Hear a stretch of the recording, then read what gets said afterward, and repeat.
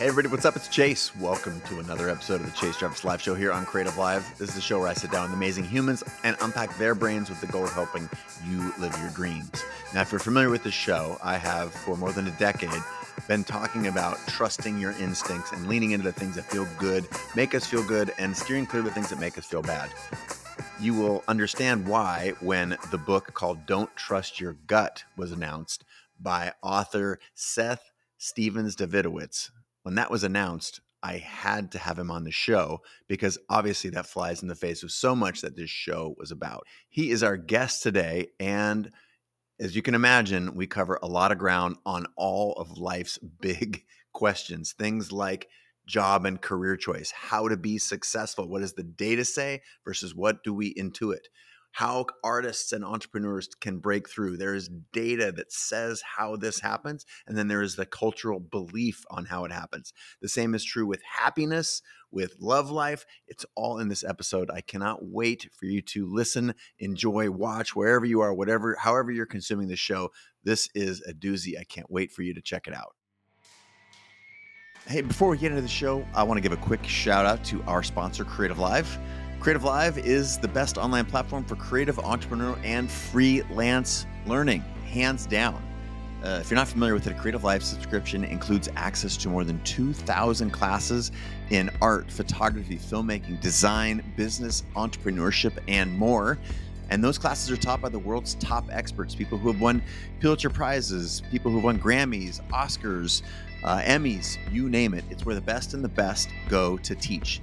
Now, since day one, Creative Live has always been committed to streaming content for free for those who can't afford the subscription that gives you access to all 2,000 classes.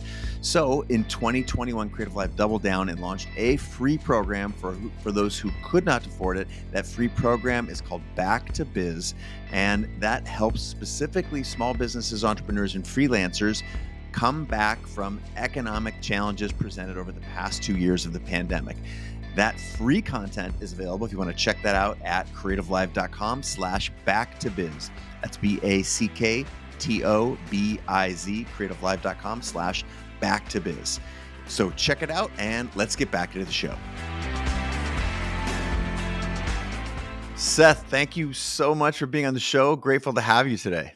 Thanks so much for having me. Grateful to be here. So you're good at writing books. You've written a couple that have, I would say, bulldozed my brain in a completely new way. And that's not often because I read a lot. And one of the reasons I wanted to have you on the show today is a new book. And the title is evocative as hell. It's Don't Trust Your Gut. And the irony about saying don't trust your gut on this show is that I've been talking about how much to trust your gut for like 12 years. So before we... Well, then I appreciate you being open to having me on the show. Not only do I want you on the show, but obviously I've been reading your book and it's brilliant. And the ideas in there, I've come to discover don't actually demolish my, this idea that I've been espousing for a decade or more, but you have carved out just an amazing insight that I want to talk about. I also want to talk for those who might not be familiar with your work. You had a very successful earlier book called Everybody Lies, which is also fascinating, and I think we would be remiss not to retrace some of those steps. But before we get into any of these huge ideas that you've put out into the world, I'd like to start off by, in your own words, if you could explain to the handful of people who might not be familiar with your work, give a little background on yourself and sort of just orient us in modern culture around you, your ideas, what you stand for, and just a little bit of background. Okay, so I don't know what I stand for. My career is all over the place. I literally majored in philosophy, then I studied economics, and now I'm a data scientist.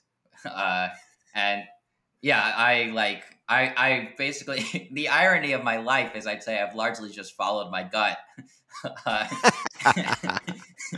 in my career. And anytime something interests me, I kind of follow it down a rabbit trail or whatever. And I think, so the first book, Everybody Lies, was I had found this new tool, Google Trends, which Google released to researchers or really anybody. Anybody could just Google Trends. It's an amazing tool if you haven't used it.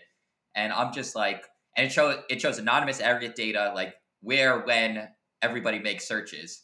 And I'm just like, holy crap, this is the coolest data set I've ever seen. Because people are so honest on Google. So you see all these wild things that people aren't otherwise saying it. Sometimes they're disturbing things. I've done studies on the extent of racism in parts of the United States where people, if you ask them in a survey, are you racist? Nobody says they're racist.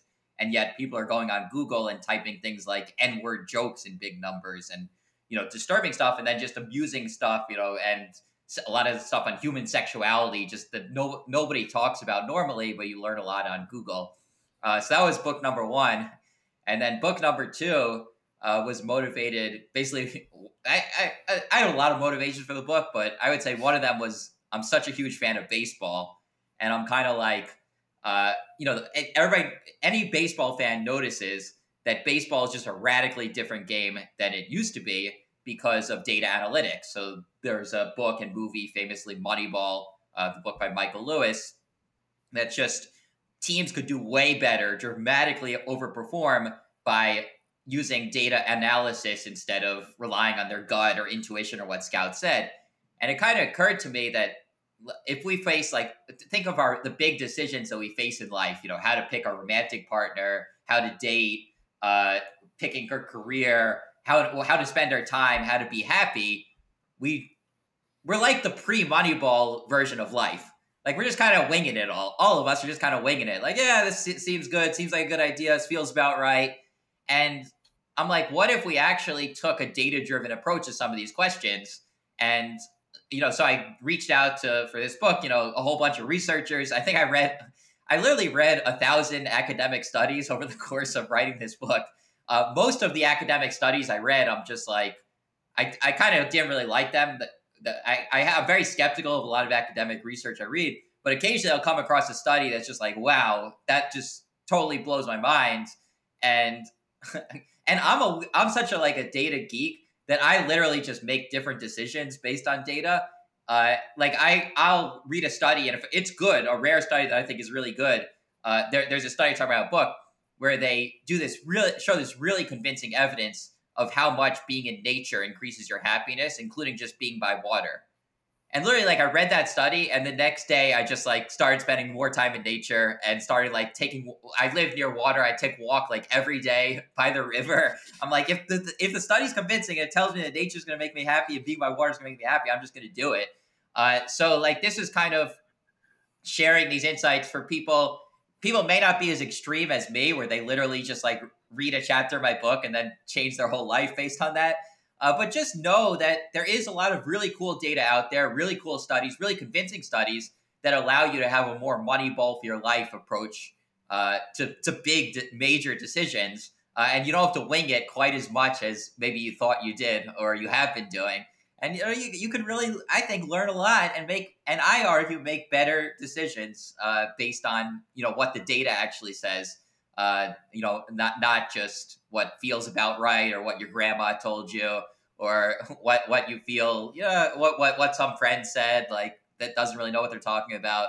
There are really better ways to approach some of these big decisions of life. Amazing. So there's plenty to unpack there. I appreciate the context. It's very helpful for people who might be new to your work. And to me, in fact, who is familiar with your work, because there was a couple things in there that you mentioned. One, you were jesting early on, but you said, my career is largely a product of following my gut, my instincts. And then a little bit later in that same sort of intro, you said, data is incredibly valuable for some decisions. So I think an interesting place to start is, how do you know for which decisions data is going to be wildly valuable, and how do you determine for which decisions it is and for which decisions? Because presumably there are some that it's maybe not helpful, or if there's not enough data. How does one, if I'm interested as a believer in your book, I think your work is incredible, how do I distinguish those places where I seek large data sets and others where I do listen to that voice inside? I think so. as you said, don't trust your gut. You need a shocking title. If you Of read the course. book, it's not like a debate about your gut or when your gut's flawed. Some people thought my book was about your gut microbiome. They're like, oh, it's another book about dieting, and it's not that at all. It's more just cool data that's out there that you might not know about that can nudge you in the direction of making decisions. So, like, I gave the example of how valuable, I think, convincing, overwhelming evidence. It's by Susanna Morato and George McCarran, this Mappiness project, how valuable being in nature and being near water is, like, for one's mood.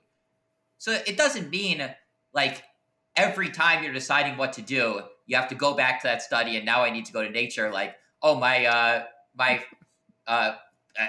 just celebrated Passover recently. My Passover Seder's in an apartment, but I'm going to go by a lake instead because that makes me happy. Like, obviously, I want to celebrate Passover with my family. That was a reasonable decision. But it just nudges you in the direction of, like, if it's close, Ty goes to nature and Ty goes to being near water, and keep track. If you're kind of having I talk about, I've struggled with depression a lot in my life. If I'm depressed, like, there are all these I include these charts, things that make people happy, being in nature, being with friends, being, like, kind of obvious things, but taking hikes. If you're not doing those things, like, step back and question whether you're doing the things that data says actually makes people happy. And if you're not, then that's kind of a simple adjustment you can make. And I talk about the research on they've analyzed tax records, and they found, like, the best places to raise kids for improving your income. And I think Chase mentioned the top is Seattle, where he lives, so you can feel happy. I don't know if you have kids, but you've done well. So you don't have to make any adjustments based on the data. But I don't think you should read that study or read that analysis and say, oh, tomorrow I'm going to pack up my bag and move to Seattle. In part because that conflicts with other evidence. For example, the importance of your friends for happiness. So if you've met if you live near a whole bunch of your friends, then just packing up to Seattle where you may not have friends is going to, may go against that. So, and then, the importance of having a job. So if you don't have a job set up in Seattle, you don't just, like, pack up, oh, I'm going to move to Seattle and then my kids are going to do great and everything's set. But then there are these things within the study where they actually said, okay, what are the qualities of the areas where kids really thrive? And it tends to be the adults in that area. Like, there are all these random things. If you live on a block, if a kid lives on a block where a lot of the adults return their census form, which is just, like, a random thing that they happen to have data on, that correlates highly with kids doing well. And I think what that says is kids kind of model themselves around their neighbors. And if people are returning census forms, they're probably responsible people doing well in life, and that's going to be good for kids. And there are more extensive studies where they've found that little girls who grow up in the neighborhood of adult female scientists are more likely to become scientists themselves. And Black boys who grow up around Black fathers, even not their own father, and successful Black fathers, are more likely to be successful themselves. So what I take from that study is not you have to reorient and move to Seattle. And there's actually a website where you can click on the actual block and how good exactly it is for your kids. Like, I think that might be taking the Money Evolved for Life approach a little too seriously. Although some people might do that, that's fine. But from that study, if I had kids, which I don't, or when I have kids, I'm going to be like, I'm just going to think a little more about the adults I'm exposing them to. Because, like, anytime you bring a friend over, that could change your kid's life. Like, your kid may adopt their career. So if you're, if you're, like, kind of like, wow, I would like if my kid turns into that person, just expose your kids more to those people. Because in some ways, it's kind of outsourcing parenting a little bit, because any parents will know that kids, half the time, sometimes they love you and sometimes they think you're the biggest idiot in the world, and they rebel against you. So sometimes they want to do what you do, and sometimes they want to do the exact opposite of what you do. But usually the other people you're exposing to them, like, very rarely are your kids like, your friend's an idiot or your friend's the dumbest person. They're always like, yeah, that person seems cool. So they're going to have more of an impact than you realize. And just think a little more about who you're exposing your kids to, because the data shows, like, these really cool studies of millions of people have shown these really subtle patterns that little girls are literally being exposed to female scientists, not their parents, and more likely to become female scientists. Well, if I wanted my girl to be if I had a daughter and wanted her to be a female scientist, I'd use that study and be like, oh, my female scientist friends, hang out with my daughter and talk about what you do, because it could really have a big impact. Uh, so don't trust your gut. Really, is just these big findings that are in these enormous data sets. Just keep them in your mind to like nudge you a little bit. That's kind of the goal of reading the book. Is not that you're going to stop everything and again move to Seattle or immediately buy a lake house because being by water makes people happy. Like, you know a lot about your situation, that reasons that you wouldn't tomorrow buy a lake house or tomorrow move to Seattle. But there are definitely, should you use this data to expose your kids, if you have them, to more adult role models? Yes. Should you use this data to spend more time in nature, more time near water? Absolutely, yes. And there are many more examples. Romantic. I have a whole chapter on what to look for in a romantic partner, and I think that's a definite area where the data can nudge people in a healthier direction. So, well, let's peel back some of this, because you've put a lot on the table there. Thank you very much for doing so. That was my ask. Gives us a lot of options to dig into the conversation. Now, one of the most profound things that I heard, if you take, for example, the idea that you're the average of the 5 people you spend the most time with, or more generally, what you just said about exposure to people and to, high quality people that are interested in things that you want your friends, peers, family members, etc., to be interested in. Do you believe, and does the research suggest that, for example, this show, part of my goal with this show originally, confessionally, was very self-serving. I was just, as a photographer and a filmmaker, I was spending all of my time around other photographers and filmmakers.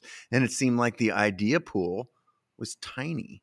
So I started looking beyond my industry to the people who were inspirational to me, doing amazing things in all sorts of different disciplines, from data science to sports performance to, politics and spirituality, the whole realm. So what is it fair to say that shows like this or other shows, if you can get even a parasocial relationship with someone who is interesting, different, whose life reflects some of the values and the experiences that you want in your own, is it a reasonable assumption based on your data that this experience that we're having right now and sharing with hundreds of thousands of watchers and listeners, is there value there? Does the data suggest that there's value there?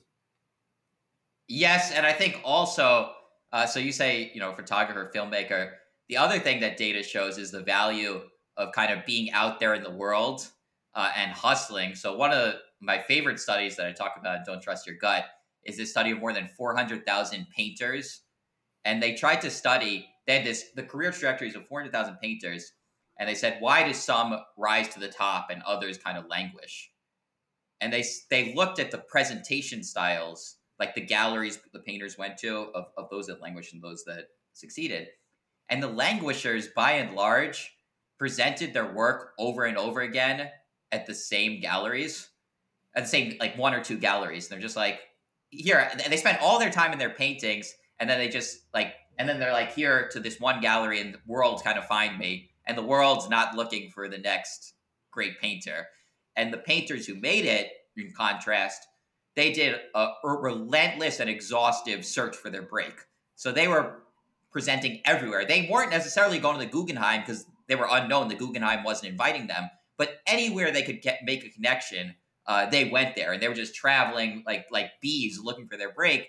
And inevitably, they stumble on some gallery that gave them their big break. And then they met the right person. And then eventually they were in the Guggenheim, and their career was kind of on cruise control. So I think kind of what you're describing of being out and about in the world, meeting with people, is definitely good for advancing your career. And it's also probably good for happiness. there's really cool studies on the importance of other people. You said you're by yourself a lot for happiness, and the coolest of these studies they've broken it down by extroverts and introverts. So I consider myself like a 99th percentile introvert, and I'm a writer in part because I'm like, hell is other people. I just want to be left alone with my computer and the data and this research and studies, and that's it. And they've done these studies where they found that extroverts and introverts both get just as big a boost in their mood when they're around people compared to when they're by themselves. So basically, introverts to some degree are lying to themselves in thinking that they don't need other people to be happy. They're social creatures. We're all social creatures, and I think we can fool ourselves into thinking we're islands, and that's just not true. So I think talking to people, being out and about, both can help your career. The research says, networking and meeting people can help you in your break, but just being with people is really good for your mood. So yes, I support both your living in Seattle and you're hosting a podcast. I'm going to call you. This is like my fortune teller. I'm going to call you and check in on all the things I'm doing, and you can judge me based on the data that you're seeing. Yeah. Well, I would like to dig in just for a second on that idea that you shared about the painters. I'm a huge advocate of community. I feel like community created my break as a photographer and as an entrepreneur. And I've written at length in my most recent book, Creative Calling, about the role of community. In fact, 25% of the book, 1/4 of it, was dedicated specifically to this largely misunderstood point about the role that community and others and building community and seeking, the mentorship and connection and a home for your work, the role that has. Now, this is just one of a gazillion studies that you're actually interested. My understanding is in the data of all things. So is it reasonable for me to ask you a couple more questions about that study around painters, or are you going to park it right there and say, Chase, I know no more data that suggests on how to be successful as a creator or as an artist or an entrepreneur? No, you can Okay. quiz me on the study. Okay, cool. So let's go one level deeper. And you talked about introvert and extrovert, and I understand the difference to be how we recharge. Not that we don't get some sort of a benefit from it, but that when we recharge after a social event. So I want to speak to those that identify as an introvert. Is it possible to stand in your introversion and still get all of the benefits and still recognize in the data that by getting your work out there in the world, that you are more likely to be successful? Is that a reasonable statement? And is that supported by that study that you just talked about? Yeah, I think it's not just getting your ideas out of the world. So the painter study, remember, it's not just that they presented, because it's that they presented to a wide range of places. So I think the mistake that some people make is doing the same thing over and over again. And you're still out in the world and you're going, but it's the same gallery, it's the same show. You're kind of repeating yourself. And if you haven't gotten your break at this one gallery for 5 years, to think that tomorrow you're going to get that break at that gallery is a mistake. Whereas the painters are more hustling to try to find some gallery that's going to try to find some spot that's going to give them a break, and meeting a wider range of people, I think, is a bigger lesson from that. As for introverts and extroverts, I think I think these studies, again, you shouldn't read a study and be like, introverts and extroverts get the same mood boost from being around people. Therefore, even though I'm an introvert, now I'm going to go party every night. Like I've been wrong this entire time in defining myself as an introvert and thinking I need to recharge and need new energy. But what I do, again, is you read these studies, it's just a little nudge. It's a little nudge, and okay, is it possible, since so many introverts seem to underestimate how much pleasure they get from other people. And they may be right about, energy recharge and managing their energy, but just, is it possible that maybe I should say yes a little more often to social events, and maybe I'm not, being by myself as much as I currently am isn't quite as good for me as I think it is. So it's all these little nudges. Even the painter study, I don't think, you read that study and you're an artist and you're like, oh, next week I'm going to fly to Zimbabwe to show my work because like I read this study on showing things to a wide range of galleries.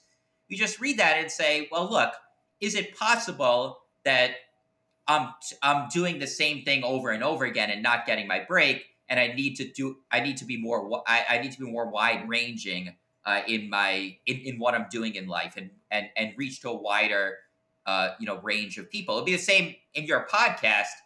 You said you have a wide range of guests, and that's probably a good thing. But if you were interviewing like the same type of person over and over again, or maybe even the same person over and over again, and it wasn't really catching on, then I'd say, have you thought of, a wider range of people and a wider range of ideas who could spread your message further to different people who didn't know about it?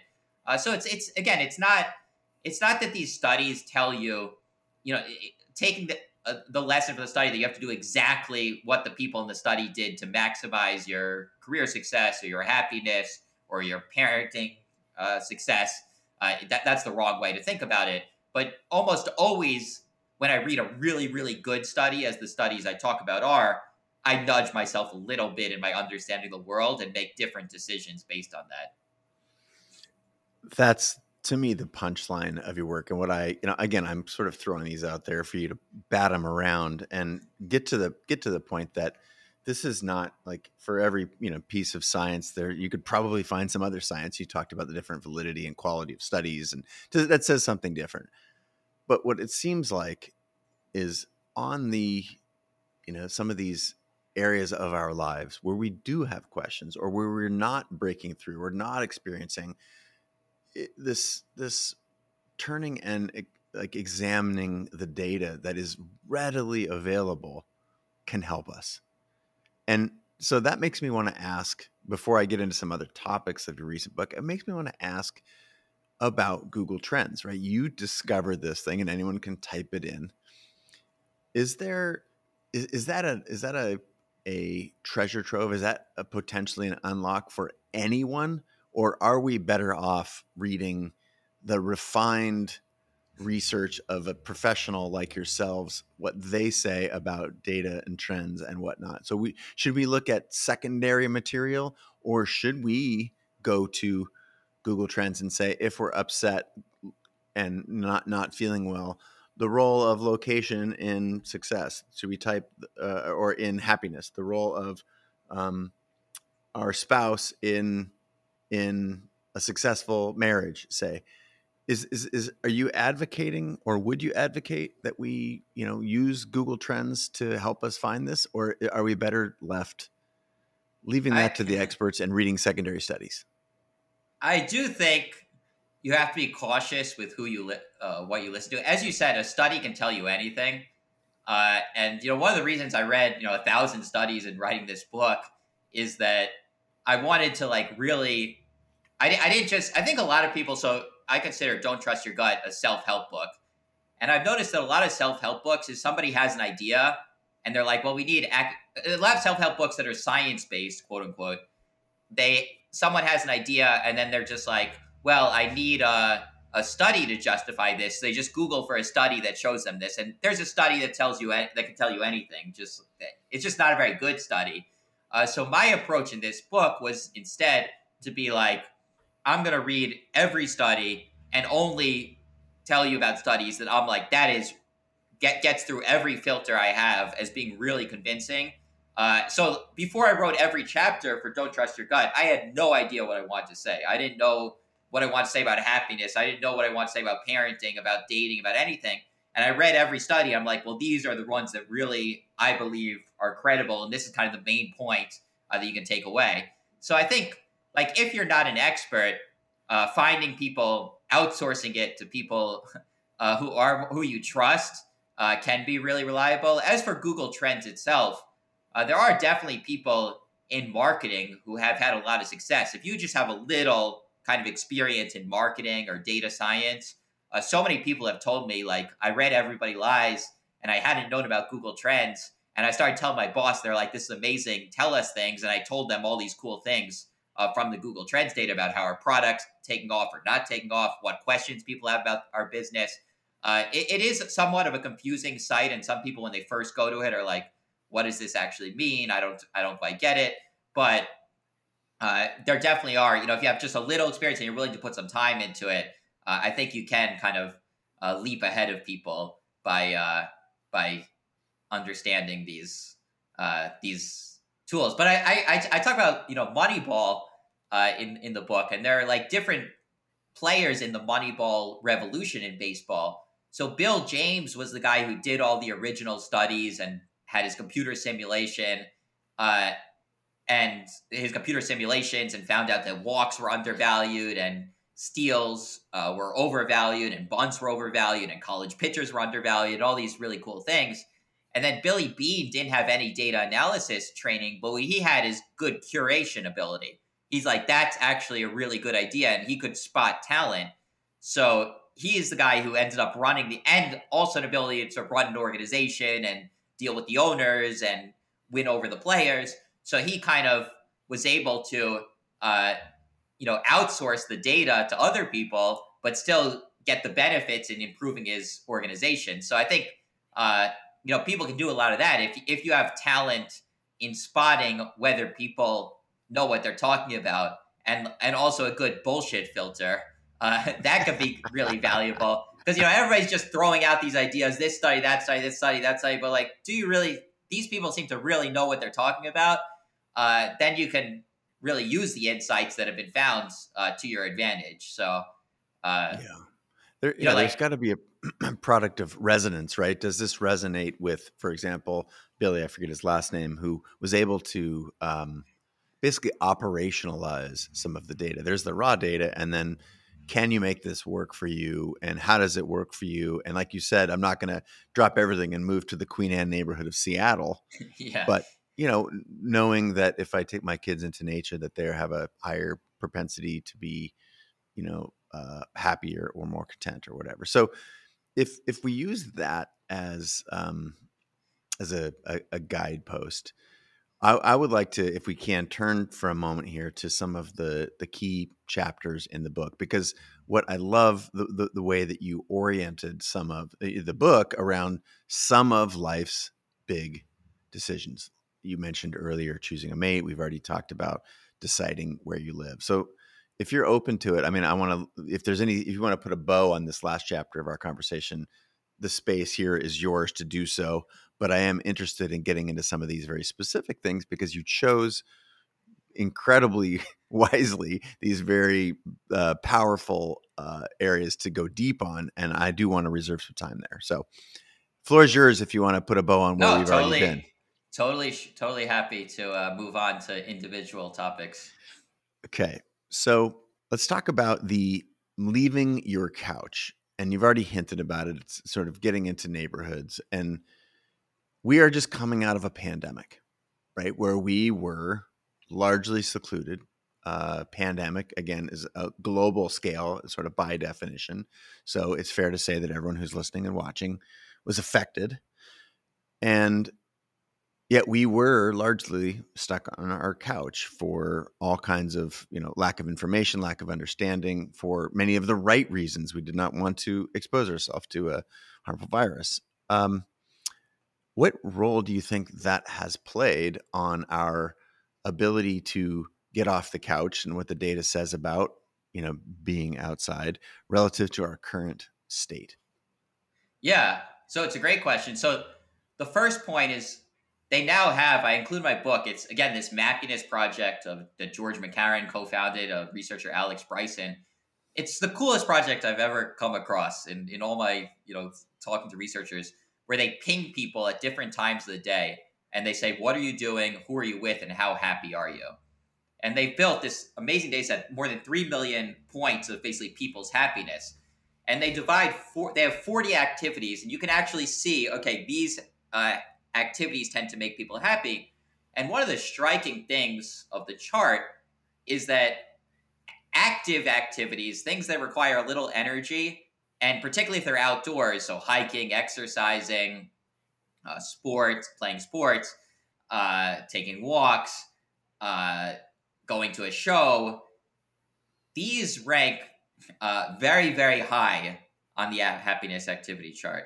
And things that don't take a lot of energy and frequently don't involve leaving your couch, so watching Netflix, playing computer games, uh, lying on your couch, relaxing.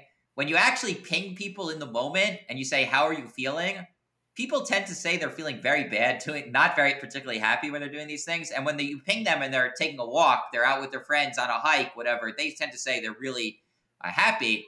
And people tend to underestimate how much happiness these active activities give us. There have been studies that show before you exercise, you ask people, how happy are you going to be during your exercise routine?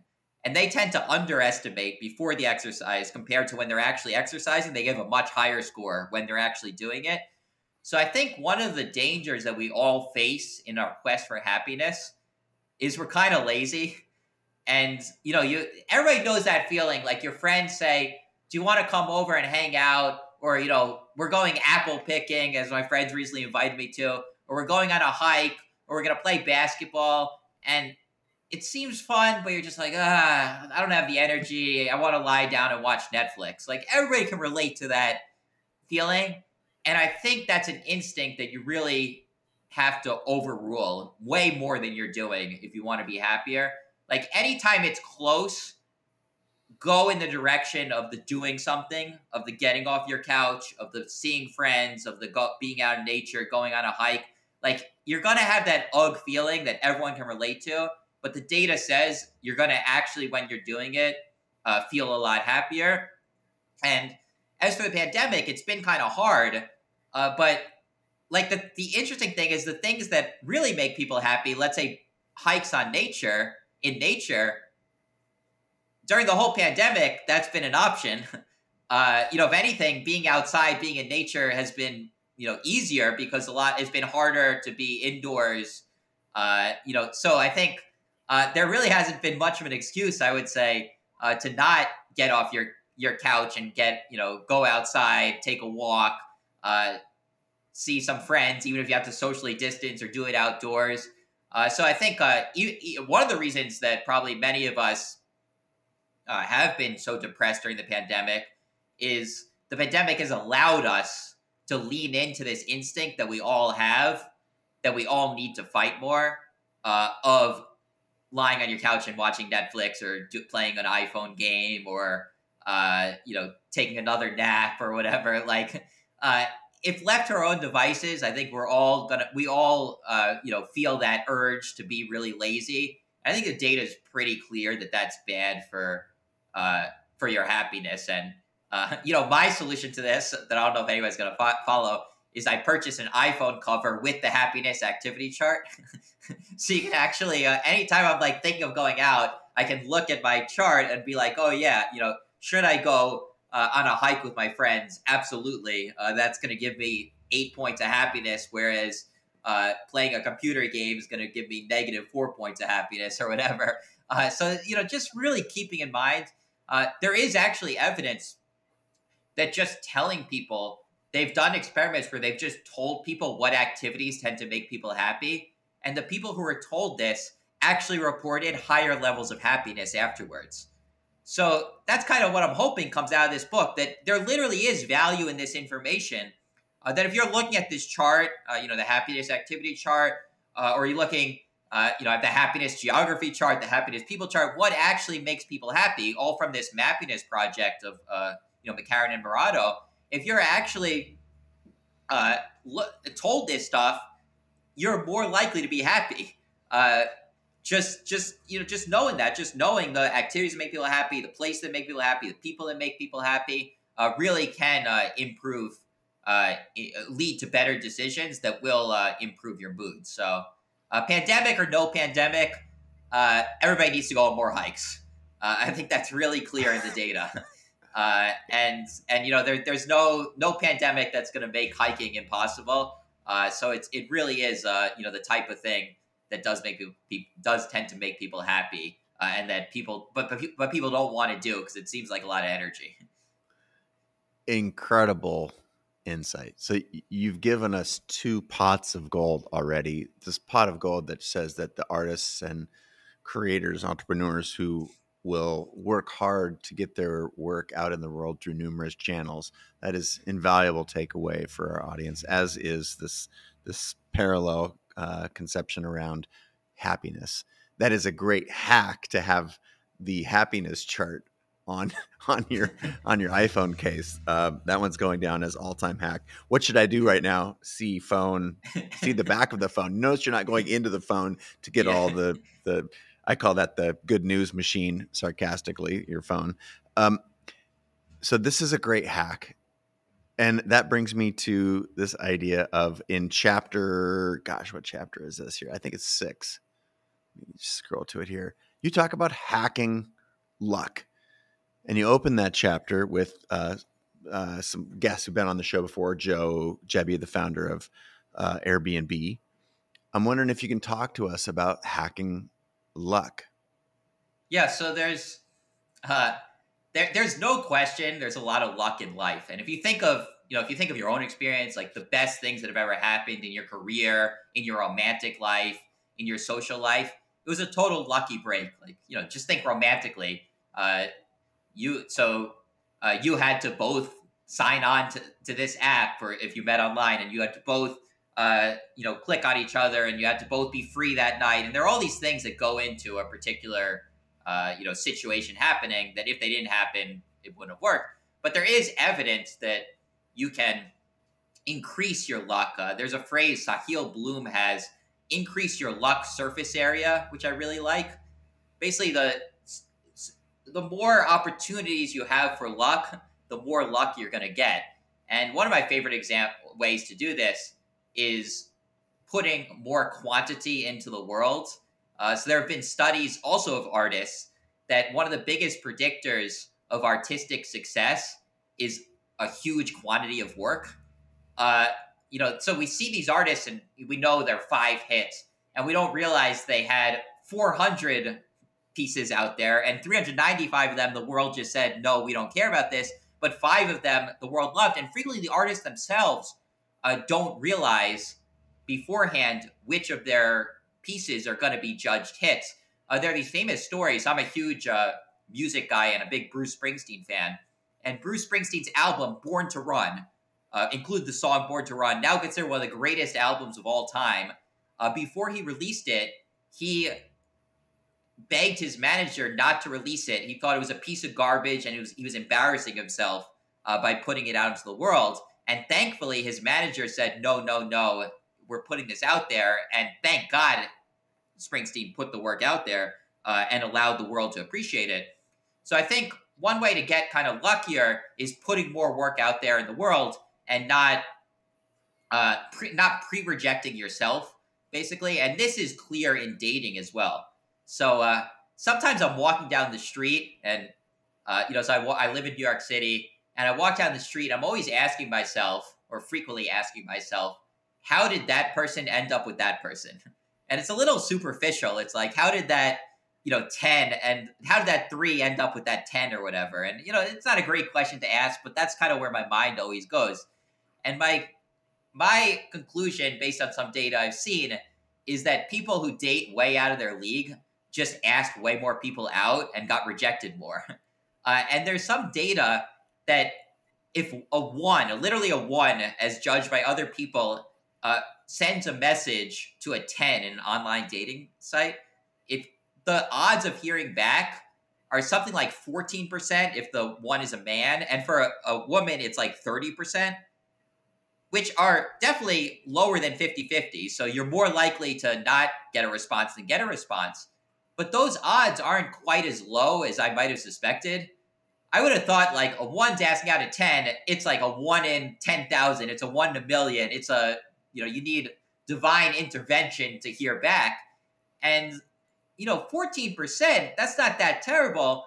And the math actually shows if you have a 14% chance of something and you try it like 30 times, you're almost certainly going to get a yes at that point. So if you're let's say, not the most conventionally attractive male or female, and you ask out 30 people who you really want to date, you're very likely to get a yes in that, almost certainly going to get a yes in that group of 30, let alone if you ask out 100 people, 200 people, whatever. So if you can kind of get over the fear of rejection from the world and put more stuff out in the world, you're going to get a lot luckier in life. That's kind of, I would say, the simplest life hack is life luck hack is just being willing to be rejected more. And then occasionally you'll get this shocking acceptance that will seem like great luck, but was really the result of many, many asks, most of which didn't go well. That is so prudent to our audience for chasing your dreams, for putting work out into the world, for getting rejected, as you've given us already the example of the artists and the galleries. And there's the apocryphal, maybe one of the studies that you're referencing is the ceramic teacher who graded one group of the class on one final project that everybody obsessed over, and the other one was the volume of work. And obviously the group that played at the higher volume had more work, and the work was on average much better. You know, the idea of practice and repetition and all those things come into play. And it's so easy for us to look at these studies, to hear you on the show here saying this is not even close. This is very available data that says this.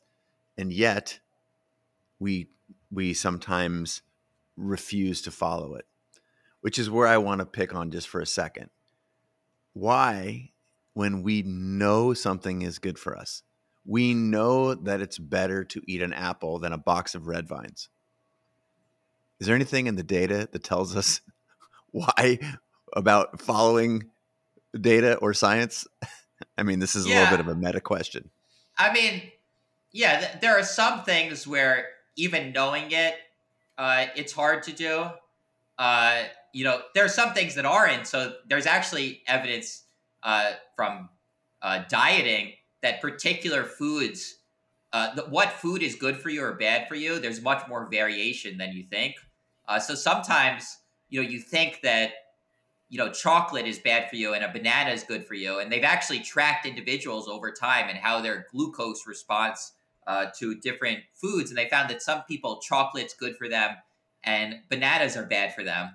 So they may be in a, so sometimes just knowing the information, you don't have these hard choices where you really are faced with something delicious and something not delicious, and have to pick the not delicious thing, which is always going to be hard. Things like that. The best, those studies, I haven't seen a compelling, sometimes when you don't have a compelling study, you just have to go with what works for you, or what works for your friends. So the food thing, the best thing that's worked for me by far is just not having the red vines in my house, or not my apartment. So if you don't buy, like, there are certain foods that I just know, if I have Skittles, fruit snacks, Cheetos or Doritos, like, I'm going to eat the entire thing in one sitting. There's nothing that's going to get in the way of that. So the only option I have is just never ordering them. And, I kind of keep my fridge and pantry fairly empty and have a lot of fruit in them and things that I don't really, that aren't that tempting. I think that's kind of there's a good book, How to Change by Katie Milkman, which goes through the best science on how to change habits. And it has some interesting things like that, making it easy to change your habit, giving yourself little rewards. So if you have the banana, then reward yourself with doing something fun afterwards, so it doesn't have to be so torturous. There are some evidence-based paths to fighting habits that you can follow a little bit. But I think the things I'm talking about in my book, I'm hoping, are things that just knowing the data by itself will be enough to make decisions. The things I'm asking people aren't that hard, I think. They're really just more in the category of like, oh, chocolate's actually good for you and bananas are bad for you. We're just knowing that it's not a challenge to necessarily do it. So, the things related to happiness, the section on happiness, I conclude one of the profound insights from happiness research is that the things that make people happy are like really easy and obvious.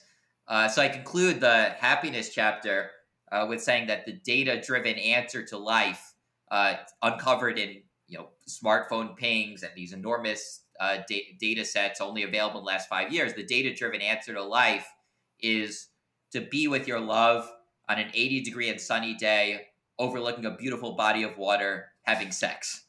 And that's not like telling people that. I'm not asking you to like lift 200 pounds. In many ways, I'm asking you the opposite. Like, instead of working your ass off 80 hours a week at a job you don't like, trying to get rich, which probably isn't going to make you happy anyway, like, have you thought of spending this weekend by a lake with your romantic partner or with your friends and taking walks and doing these things that really are more likely to make you happy? So I think there are some times where the information it does lead to painful choices, and then you have to get into this how to change stuff and these books on habits. And there have been about 30 books in the last 3 years on how to change your habits. So you can read any of those, and you're really struggling to do things that go against what you want to do. But sometimes data really just does tell you that give you the freedom to do things that maybe you suspected all along, or that aren't that huge a challenge, and that can might actually be easier for you, and maybe more and maybe more tempting for you. So data doesn't always have to push you in the direction of doing these hard, impossible things. I mean, the whole point of a life hack is it should be kind of easy, and I think some of this book has, I would argue, easy life hacks. The whole parenting section suggests that most of the things that parents do don't actually matter that much. And as I said, the biggest thing is the adults you expose your kids to. So that's kind of, I would argue that learning that should make parenting much easier. You don't have to worry that much, can lighten up, relax a lot, but then just, hey, invite your friend over and talk to your kid about the thing they do that's pretty cool that you might want your kid to follow. That's part of you just put your arms around what I found so brilliant about the work. Just straight up. It's not that there's, again, James Clear, who wrote Atomic Habits, been on the New York Times bestseller list for, I think, 7 years straight or something. It's an amazing book, and there's a lot of detail about how to make things easier. But some of the areas around happiness, around relationships, around career, just some of the big buckets that we've talked about in our conversation today, that should be eye-opening to anyone who's watching and listening right now. And just to restate, if you're walking down a path right now, sitting in traffic on the subway, listening to this, this is not a cure-all, but you can be happier by doing, a handful of the things that we've spoke about this show. You can create your own luck by increasing the number of at-bats that you have, whether that's in relationships or getting your ideas out there or having people buy or represent your art. This is the profundity of the work, which I think I want to put an exclamation. You said something in this last little response that is also worth talking about, and this is probably a reasonable place to a reasonable concept as the last one for us to explore here in our conversation today, which is the chapter title is The Misery-Inducing Traps of Modern Life. And that chapter opens up with the quote, "Everything is amazing and nobody is happy." I would invite you to speak about these 2 points, this misery-inducing traps of modern life and everything is amazing but nobody is happy. Well, it's totally true. So everything is amazing, but nobody is happy is this great bit by Louis C.K. Although Louis C.K. was kind of disgraced when I wrote this, so my publisher wanted me to take him out. I don't know. That seems like a little too cancel culture for me, but so I'll just say it on the podcast. There was a Louis C.K. bit that was totally hilarious, and you should watch it. That he talks about how we live in this wondrous age where you can go on an airplane and look at your iPhone, but everybody's miserable and always complaining about how everything's terrible.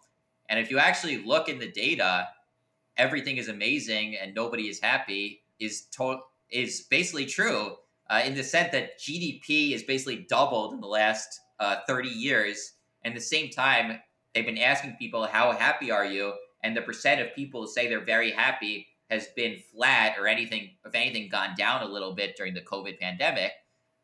So that's like a striking contrast. How can a society get so much richer and the people not be any happier? And I think one of the answers to the puzzle is indeed that there are these traps that get in our way of our happiness, uh, and that modern life keeps putting in front of us, and prevents us from doing these simple things that make us happy. Like I said, the data-driven answer to life: be with your love on an 80-degree and sunny day, overlooking a beautiful body of water, having sex. And almost all of those things have gone down over time. People are having less sex than they've ever had. People are living by themselves without romantic partners. People are spending less time socializing. People are working way harder and not working with their friends. And these, and the world is putting these traps in front of us. Social media is a great example. There have been studies; they've randomly paid people to stop using Facebook, and people who stopped using Facebook, their depression levels just dropped. Like, there really is strong evidence that using social media does lead to depression, anxiety, lower levels of happiness, and people are using social media more and more. Uh, Work is another example where work is a dangerous path to happiness, because when the studies show when people are working, on average, they tend to be very, very unhappy. Actually, in the Happiness study that I referenced, there of 40 activities, work is the second lowest on the chart. Only being sick in bed ranks lower than that. Uh, and people like to say that work is this path to happiness and great fulfillment, and it can be for some people. But I think workaholism is really dangerous and can really get in the way of happiness. And people have to be very cautious. If you're commuting to a job and working 60 hours, 70 hours, and you don't like the people you work with, it's going to be really hard to have a happy existence under those conditions. Uh, and yeah, urban life. As I said, nature tends to make people happy, and we spend less and less time in nature. More and more people are living in cities, which is not a path to happiness. So I think, really understanding that the modern world is kind of putting these traps in your way that are kind of false. They're bright, shiny lights that the data says are unlikely to make you happy. And keeping that in mind, again, I'm not recommending that people all of a sudden, quit their job. They have a family and a mortgage, or just like read my book and are like, oh, work makes people miserable. Now I'll quit and just, be a bum or whatever. But you need to keep in mind that modern life is tricking you in many ways, in offering you these paths to supposed happiness that the data says don't actually make people happy. Again, it's a nudge. It's not read this book and change everything, quit your job.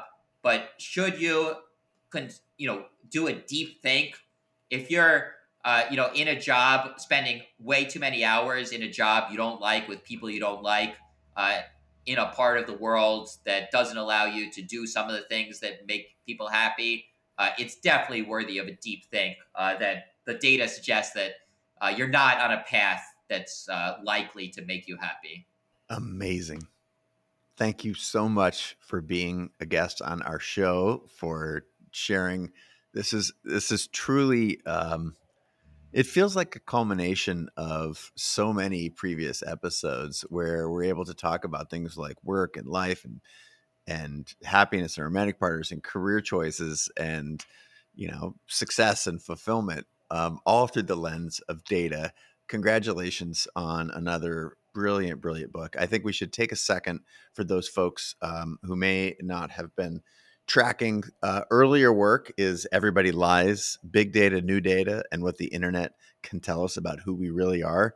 Fascinating, stuff about, I'll leave it. It's the fact that everybody lies is a brilliant topic, very seductive, and the work is incredibly insightful.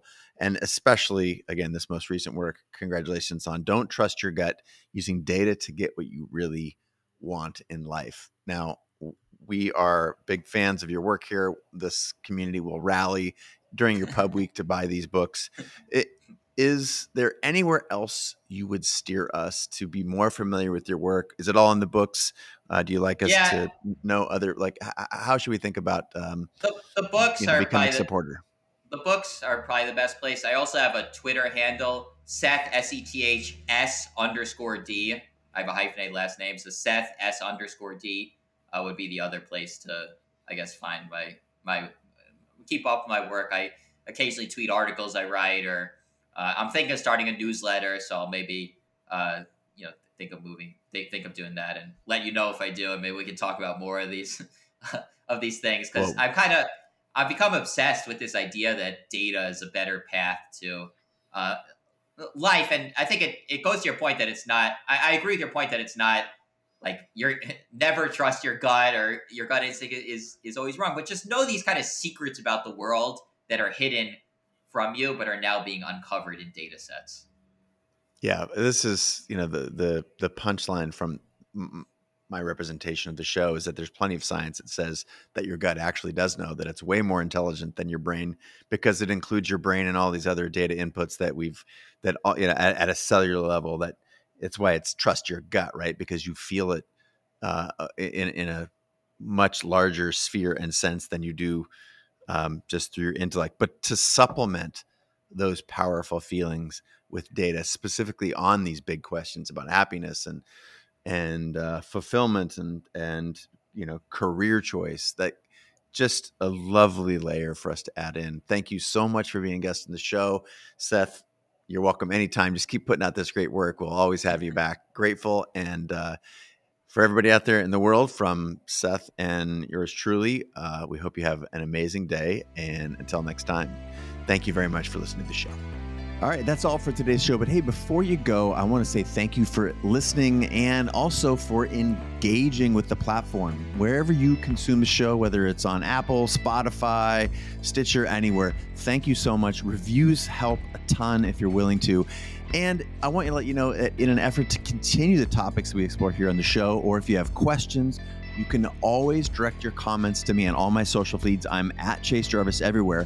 But also, I will see your message quicker if you shoot me a text. That's right, I can text directly with you. The best way is to hit me up at 206-309-5177. I get a lot of texts, so I can't always get back to you right in the moment. But trust me, those are my thumbs on the other end of the keyboard. So I want to say thanks so much, and I look forward to engaging with you soon.